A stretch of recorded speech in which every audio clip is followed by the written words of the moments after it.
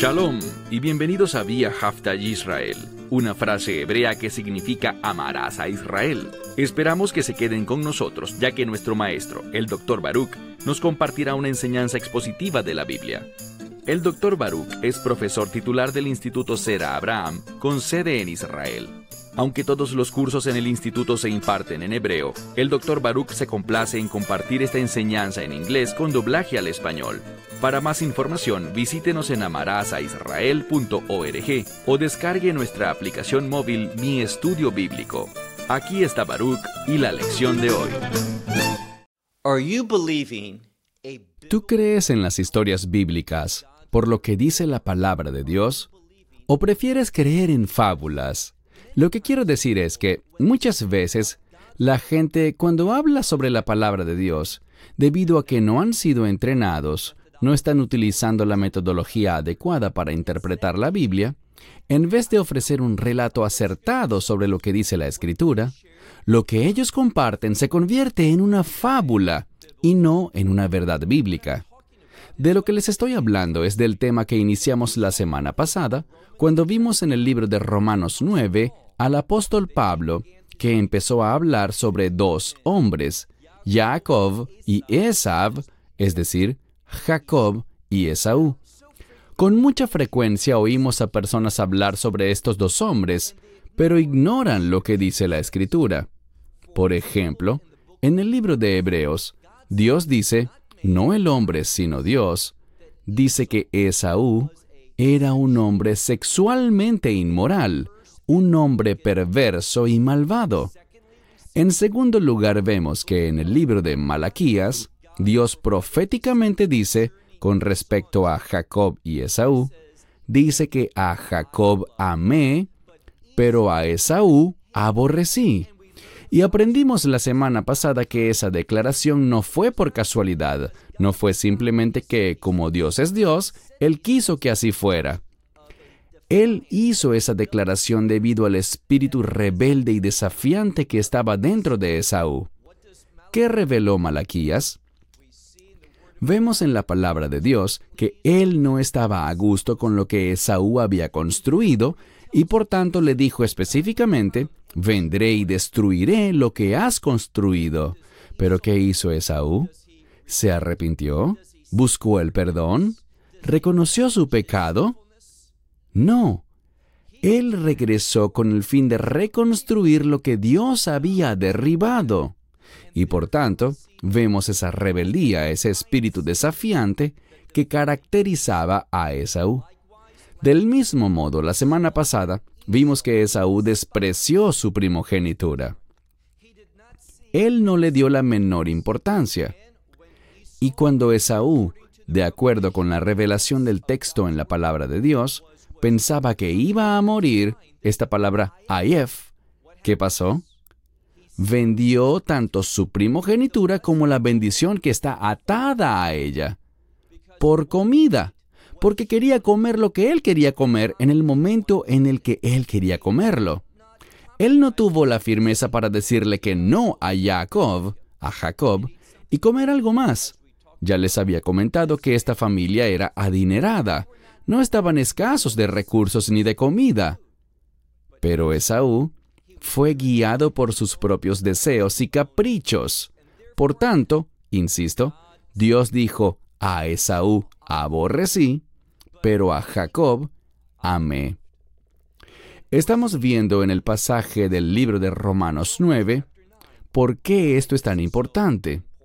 Lo que me gustaría que hicieras es que me siguieras en la lectura mientras aclaramos algo. Sé que muchas personas tienen luchas con lo que les han enseñado y con lo que han oído. ¿Por qué? Probablemente te han enseñado que el nombre Jacob, que es Jacob en hebreo, significa engañador.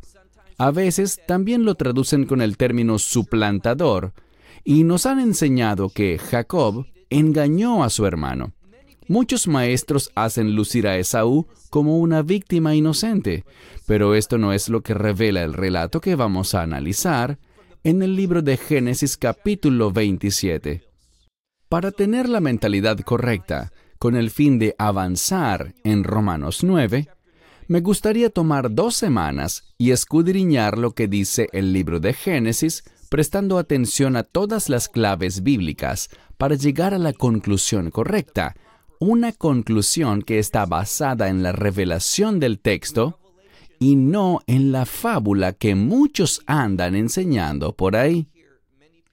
Dicho esto, toma tu Biblia y ve conmigo al libro de Génesis, y antes de llegar al capítulo en el que invertiremos la mayor parte del tiempo, el 27, quiero que leamos primero el capítulo 25. Hice referencias a este capítulo la semana pasada cuando hablábamos de Esaú y Jacob, Esaú y Jacob, pero quiero enfatizar el verso 28. Génesis 25, versículo 28. No hay nada en la palabra de Dios que haya sido escrito por casualidad.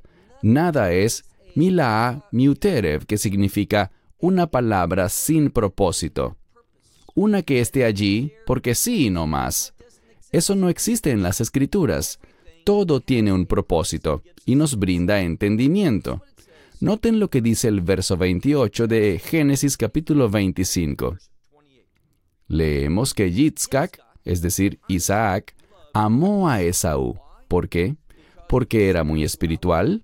¿Porque era obediente? ¿Por su amor a Dios? Nada de eso.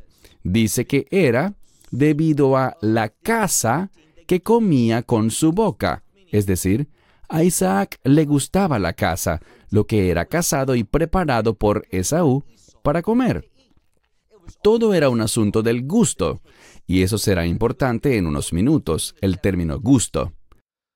Pero noten algo. Leemos que Yitzhak, Isaac, amó a Esaú, pero dice luego que Rivka, ella amó a Jacob. ¿Qué vemos aquí? Vemos un método muy importante para entender correctamente la palabra de Dios. ¿En qué consiste? En estar de acuerdo con Dios. ¿Quién está entrando en acuerdo con Dios? Descubrimos que dice en Malaquías capítulo 1 que Dios aborrecía a Esaú, pero Isaac amaba a Esaú. Para Isaac, ese era su hijo favorito, pero Rivka, o Rebeca, estaba alineada con Dios. Ella entendía la profecía. Vimos que Dios le habló con respecto a cuál era su voluntad. ¿Cuál era? Que el hijo mayor, Esaú, serviría a su hermano menor, Jacob. Rebeca lo sabía. ¿Y qué está ocurriendo? Bien, aprendimos en nuestro estudio la semana pasada, cuando presentamos distintos versículos de Génesis capítulo 25, que Esaú aborreció su primogenitura. Él no estaba interesado en ella y la vendió. No bajo engaño, no hubo nada engañoso en ese acuerdo. Fue algo muy simple de comprender. Todo se debió, lee con cuidado Génesis 25. Todo se debió a que Esaú despreció su primogenitura y no vio que ella significara un beneficio personal para él. Él tenía ese privilegio para ser de bendición para otros, pero él no quería ser de bendición para otros. Cuando Esaú pensó que estaba muriendo, vendió su primogenitura, pero Jacob, por el contrario, en su lecho de muerte, como estudiamos anteriormente, reunió todas sus fuerzas, se apoyó en su vara con el fin de bendecir a los 2 hijos de José. Así que cuando uno moría, pensó en sí mismo. No le importó la herencia y el legado del propósito de Dios, solo pensó en su estómago. Pero Jacob, cuando se acercaba la hora de su muerte, ¿qué quiso hacer? Quiso bendecir a la siguiente generación para que las promesas de Dios y su pacto continuasen. Y nosotros, como creyentes en el Mesías, somos beneficiarios. ¿De la fidelidad de quién? No de Esaú. No vemos nada fiel en Esaú. Se debió a Jacob, a Jacob, y como les compartí la semana pasada, ese nombre Jacob, en hebreo, significa seguidor, alguien que persigue un objetivo. Así que lo que haremos en el tiempo restante de hoy es observar lo más que podamos del capítulo 27 de Génesis para poder entender correctamente este relato, prestando atención a toda la Escritura. Vayamos juntos al capítulo 27, repito, del libro de Génesis, verso 1. Dice aquí: Y aconteció que cuando Yitzhak, es decir, Isaac, cuando envejeció, ¿qué pasó? Sus ojos se oscurecieron para ver. Ahora, esto es importante porque lo que aprendemos aquí es que Isaac no podía observar su entorno con normalidad. Y no pienses en esto nada más con respecto a lo físico, sino también a lo espiritual. Recuerden lo que leímos en Génesis 25-28. El hijo favorito de Isaac era Esaú. Pero en cuanto a Rivka o Rebeca, su hijo preferido, aquel que ella amaba tal como Dios amaba, era Jacob. Ella amaba a Jacob. Entonces Rivka es presentada aquí como una mujer que era guiada por la verdad profética y que estaba alineada con Dios. Muy importante.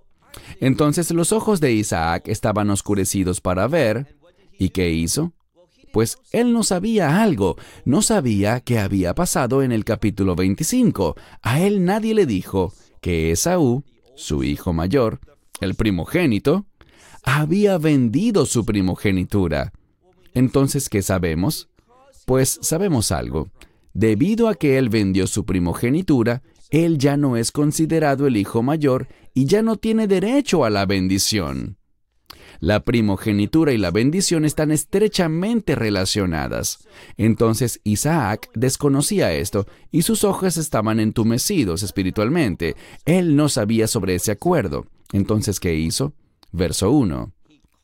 Llamó a Esaú, su hijo mayor, y le dijo a él: Hijo mío. Y Esaú respondió.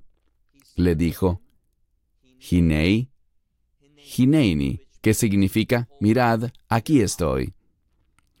Y él dijo, verso 2, He aquí, ¿quién habla? Isaac. Le dice a su hijo: He aquí, por favor, ya estoy viejo, y no conozco el día de mi muerte. Entonces, debido a que ya es viejo, sabe que se le acerca a la muerte, así que él hace algo. Él quiere cumplir su responsabilidad bíblica, así que llama a quien él cree que es su primogénito, pero sabemos que eso ya no es así, porque Esaú vendió su primogenitura, vendió la posición de hijo mayor. Y este es el problema. La gente piensa físicamente y no espiritualmente. Físicamente es verdad, Esaú siempre será el hijo mayor, pero ya no es el primogénito porque la primogenitura es una designación espiritual. ¿Y quién la tiene ahora? El hermano menor, tal como Dios lo profetizó a Rebeca cuando le dijo: el mayor servirá al menor. ¿Por qué? Porque será el menor, Jacob, quien tendrá la primogenitura, y con la primogenitura viene la autoridad y este llamado a caminar en el legado de los patriarcas, de Abraham e Isaac, para cumplir la promesa de pacto que Dios le reveló a los patriarcas. Entonces Rebeca estaba enterada, pero Isaac no sabía sobre ese acuerdo. Verso 3. Y ahora, dice, por favor, toma tus instrumentos y tu aljaba y tu arco. ¿Qué le está pidiendo hacer?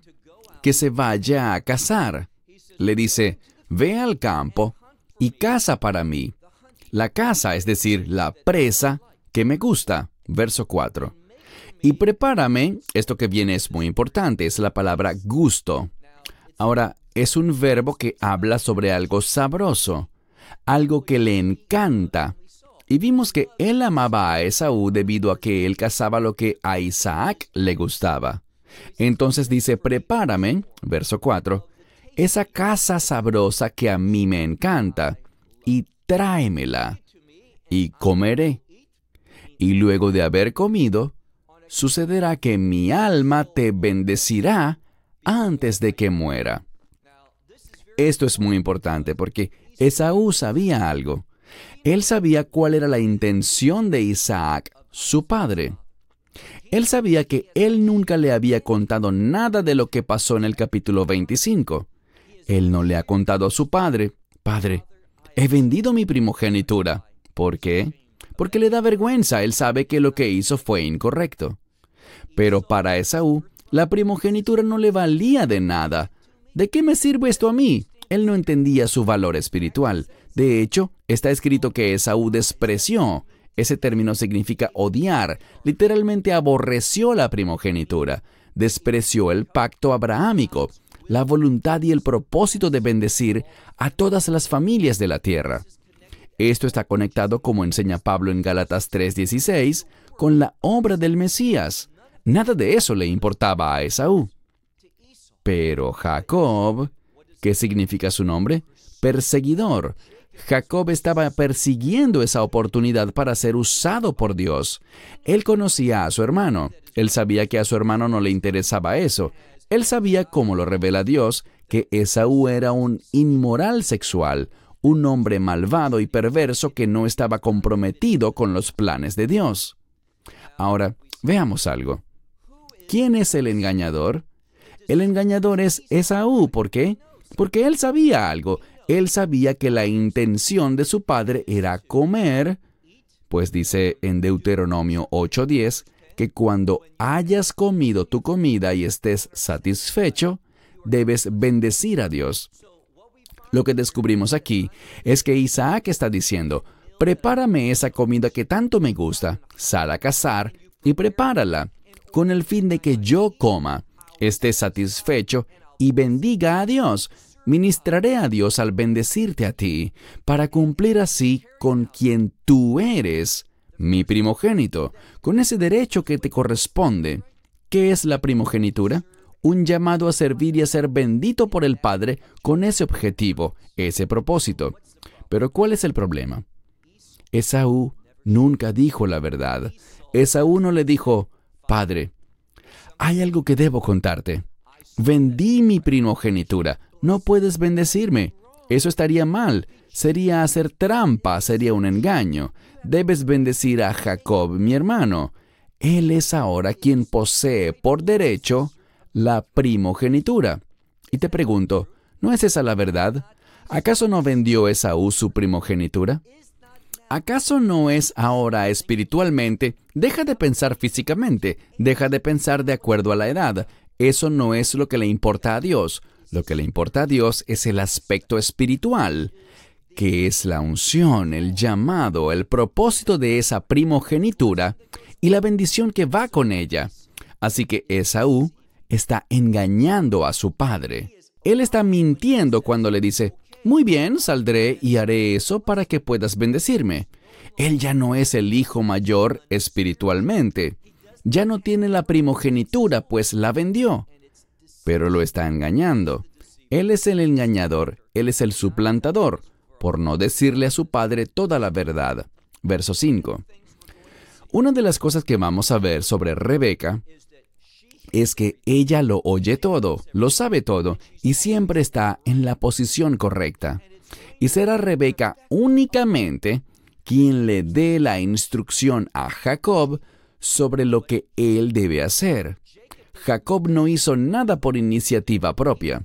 Él obedeció lo que su madre le dijo, y a veces él le decía: pero esto no puede ser peligroso porque papá no lo sabe, papá no lo entenderá porque nadie se lo ha contado.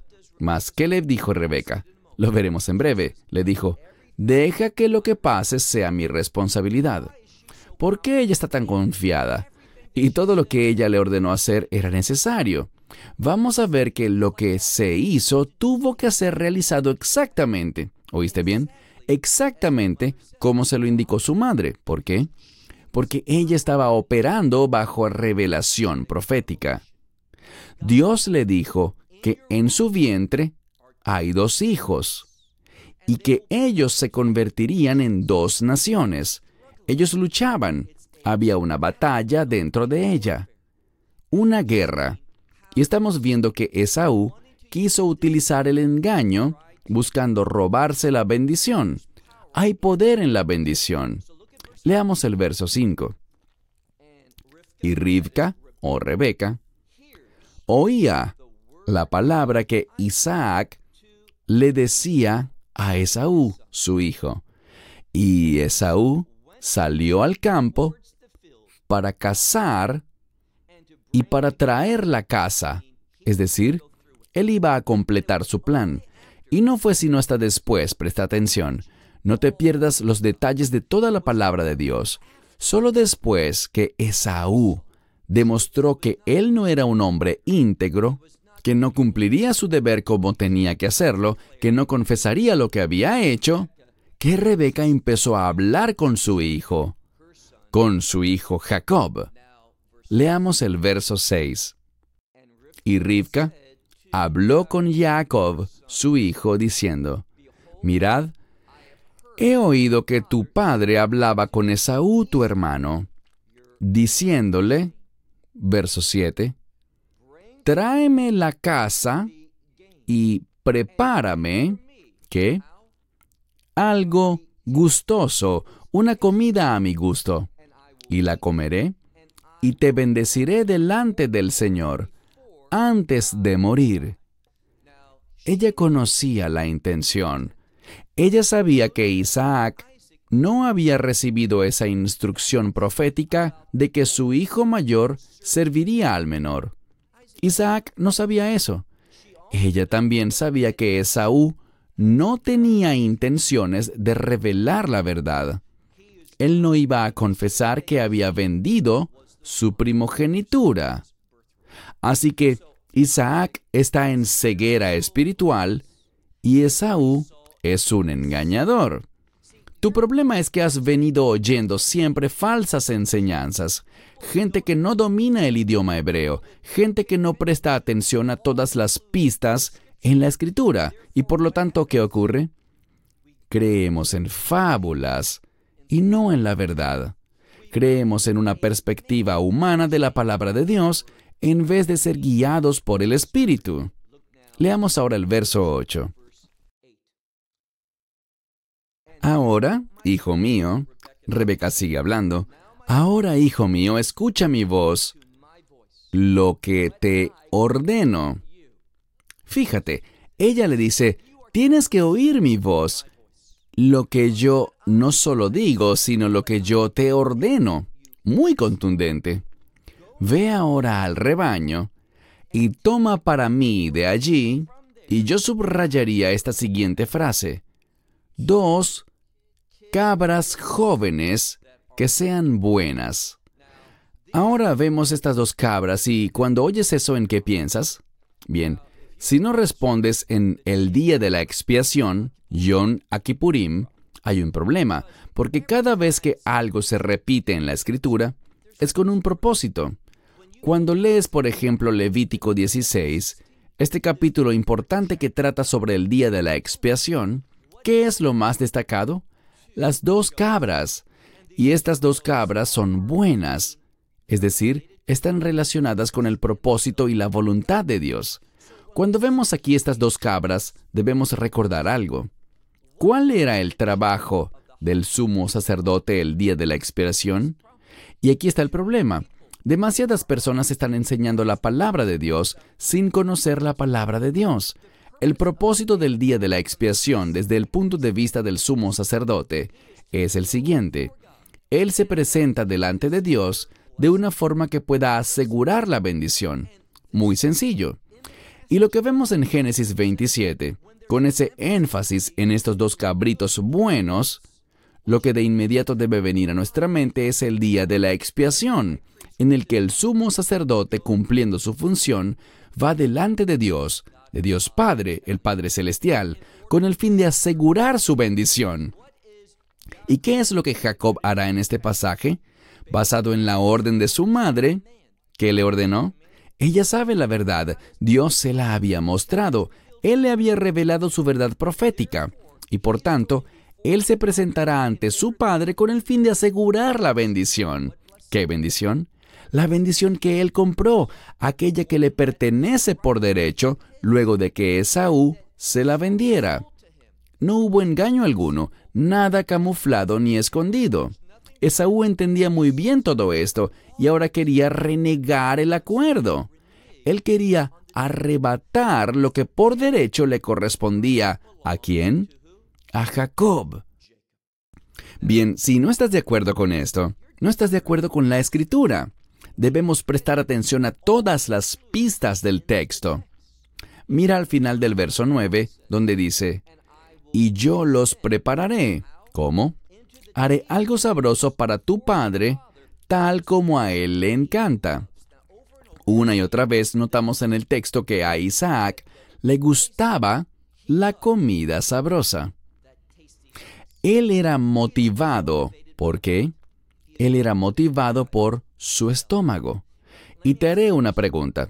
¿A quién más lo motivaba su estómago? La respuesta es a Esaú. Por esta razón Isaac estaba alineado con Esaú en muchas cosas. Ambos veían la vida desde la misma perspectiva, pero es Rebeca quien estaba alineada con Dios. ¿Cómo lo sabemos? Regresemos a ese versículo clave, Génesis 25-28, donde dice, Isaac amaba a Esaú debido al gusto de su boca, a esa caza, a esas presas que a su paladar tanto le encantaban. Pero dice que Rebeca amaba a Jacob. Recuerden lo que dice la Biblia. Dios dijo, aborrecía a Esaú. Él no lo amaba, sino que lo odiaba, pero amaba a Jacob. ¿Quién se alinea con Dios? Rebeca. Y así es como debemos entender lo que está pasando en este pasaje de la Escritura. Bien, una vez más leamos el verso 10, donde dice, y tú lo llevarás a tu padre para que él coma, con el fin de que él te bendiga a ti antes de su muerte. Rivka entendía que era el deseo y el plan de Dios que la bendición cayera sobre ¿quién? No sobre Esaú, sino sobre Jacob. Jacob había comprado la primogenitura, por lo tanto, él es quien por derecho tenía que ser bendecido, si las cosas querían hacerse de acuerdo a la verdad. Esaú no quería actuar conforme a la verdad, y aquí hay un principio muy importante y es el siguiente. No era el deber de Jacob avergonzar a Esaú, decirle, papá, Esaú me vendió su primogenitura.